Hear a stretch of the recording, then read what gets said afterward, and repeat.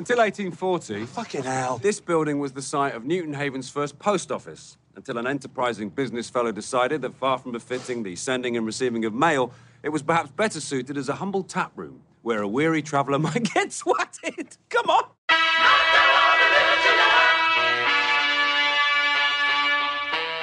Hi everyone. Hi. Welcome to another mini-sode. We plan on doing more of these. This is one that's kind of a necessity. We did the Edgar Wright cast, but there was one little movie that we hadn't had a chance to see yet, The World's End. It would just feel wrong for us not to give our thoughts on the movie, especially because we both have a lot of thoughts on it. I know, I saw it again recently. I brought my dad to see it. You saw it a few days ago. Yes, there's been a bit of a delay just because I don't get to go to the movies the way that I used to because I just don't have time right now. I'm busy planning a wedding and such. But I took my fiance and her best friend from Dallas. Hi, Mika.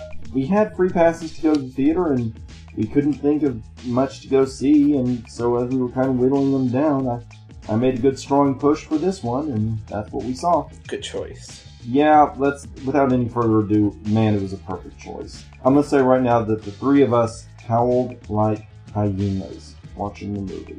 I have to say, no spoilers, but it was kind of the same with Dad and I in our theater. Like, it wasn't a real crowd. There were maybe like 10, 12 people in there, including us. When the cornetto shows up, we were the only ones that were like just laughing hard. I don't think anybody else in the theater got it, which is a shame. No, and I think I was the only person in the theater who got it too. I think Mika did too because she knew about it and she'd explained it to Amanda, but I know that the rest of the crowd that we saw it with was kind of dead, actually. That stinks. Yeah, unfortunately, these are kind of niche films. They are, but we are obviously the niche, so... That's right. Man, what to say about this film? Without getting into spoilers, which sucks, because there are a few things that, I could say they're very spoilery. Like, the thing I noticed the second time around was like Sean, like Hot Fuzz, there are a lot of things that do kind of fold back. There are things that set up other things. I have to say that in Matthew Buck's projector review of it, he gave it a good review, and he rightly said that it was good enough to where he didn't know where to place it in the other films as far as quality, or as far as how he liked them. But he didn't like the end. I have to disagree strongly. I do too. That's the only way that film could have ended. It is. It's a very appropriate and very fitting ending. Man, we gotta talk about the first 15 minutes. If we can use anything to sell people on seeing this movie, it's that, for me, the first 15 minutes are the most laugh-packed thing I have seen in a theater in years. I can't think of a stretch with more jokes that landed than that first 15 to 20 minutes. Mm-hmm. And that's not to say that the film goes downhill from there. The pacing changes, and it kind of starts to get a little bit more plot-heavy. But when it's in that setup period, and we're really getting the jokes coming at you hard and fast, my back was hurting. I was struggling to keep up. It's pretty dense. He packs his films. Things we can talk about, like the pacing was more like Shaun of the Dead, just in the fact that, like, Hot Fuzz was boom, boom, boom, boom, boom, and very, very tight. This was also tight, but in a slower paced way. Just that, again, that setup, and then boom, it hits you. It is. It's very much that way. It's really well edited. It's really well shot. Technical levels are as strong as you expect. Wright carries over his DP from Scott Pilgrim. Bill Pope shot this one as well, so it has a really good look to it. I only saw this from one source, but I have to confirm the budget on it.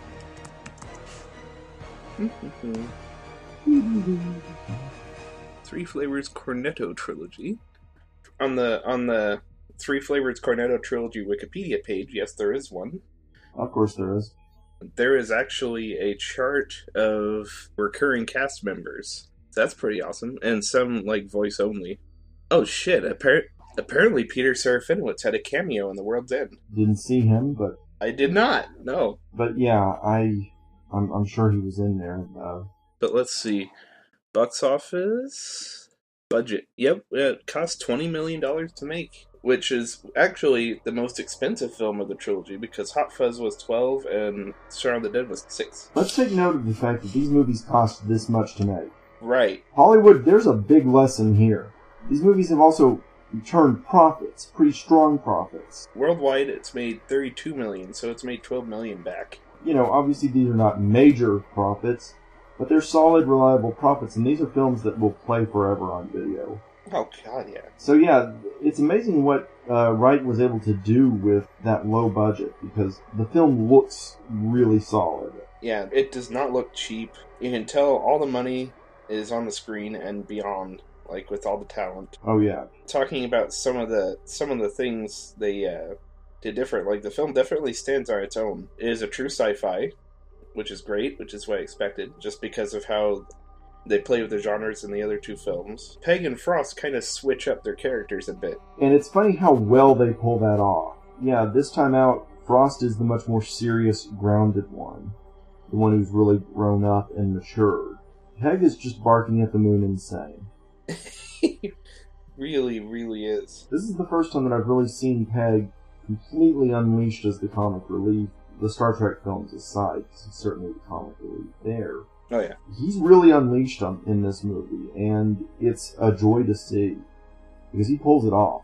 Even though this is kind of the first time we've seen him do this, it does not seem out of place at all. No. It feels natural. It feels like, yeah, I can't believe I haven't seen him do this before.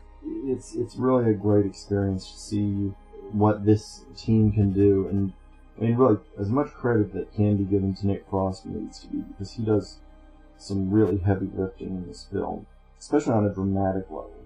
And he just really grows up here, and it's nice to see.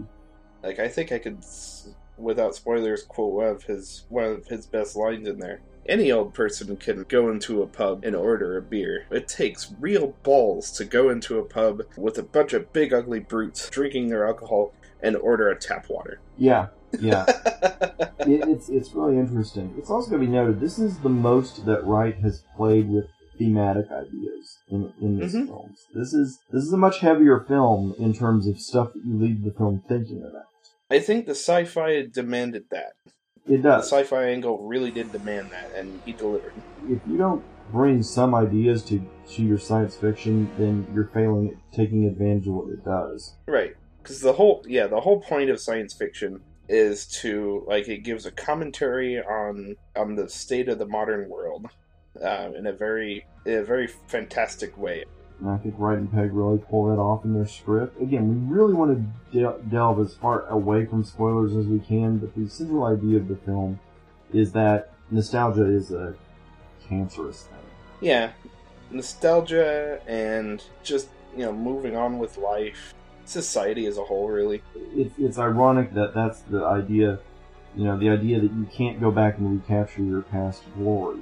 It's ironic that that's the idea that drives this film. This is made by a group of people getting together for the first full time in 6 years. Technically speaking, we do have to remember that they did collaborate somewhat in 2011 with Wright co-writing the scripts to Tintin. Peg and Frost had a small role in. They play the twins, don't they? Yes, Thompson and Thompson. Perfect. So, I mean, there is that. It's funny that, okay, these guys are getting back together for the first time in 6 years, and they completely recapture their past glory. Oh, yeah. And Peg and Frost have not really left each other's side in all this time. They wrote and started together in Paul. I think they've been in a few other things together. Yeah, they're just very constant collaborators. Oh, yeah.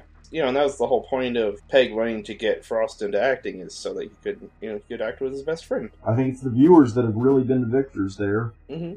And Frost has gone to do great solo work too. If you've ever seen Attack the Block, he's great in that. I have not yet seen that. So good. Produced by Wright. Now it's worth noting that was Joe Cornish that directed that. Mm-hmm. It's his first thing he's directed. Well, it should be noted that Cornish was listed as co-writer on Wright's next film, which just got a release date. Yes. Good segue, by the way. Ant-Man just got a release date of July 31st, 2015, and so we have that to look forward to. That's less than 2 years away, people. Yeah. A little less than 2 years. And this time he'll be working with the Marvel Juggernaut, so I don't mean character Juggernaut. It's going to be the first Phase 3 film in the Correct. Marvel Cinematic Universe, which is an honor. Yeah.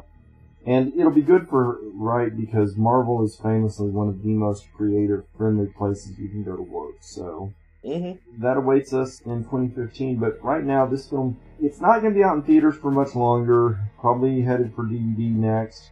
I wouldn't be surprised if, maybe not immediately, but sometime along the line, if Wright pushes for the release of like a trilogy pack. That's going to happen, especially because Universal controls the rights to all 3 films. True. So it's totally possible. I mean, again, I'm just going to really say, we've talked very sparsely about the film because we have to talk around it. We just want y'all to go see it. Go see it before it's out. This cast was recorded the same day that it was published, so there's not much lag there. It's still out. Go see it. Go see it. Go laugh yourself silly. That's all that I have to say is go. You'll laugh. You'll get something out of it. Amanda had not seen Hot Fuzz when we saw it, and I doubled back and made sure that she saw it last night. Boy, that one holds up again. So, yeah. Oh, God, yeah. So lots of love for this one. This one, it delivers. It delivers everything you hope for. And in time, we'll do a more spoilery discussion on it, I'm sure. It'll come back out.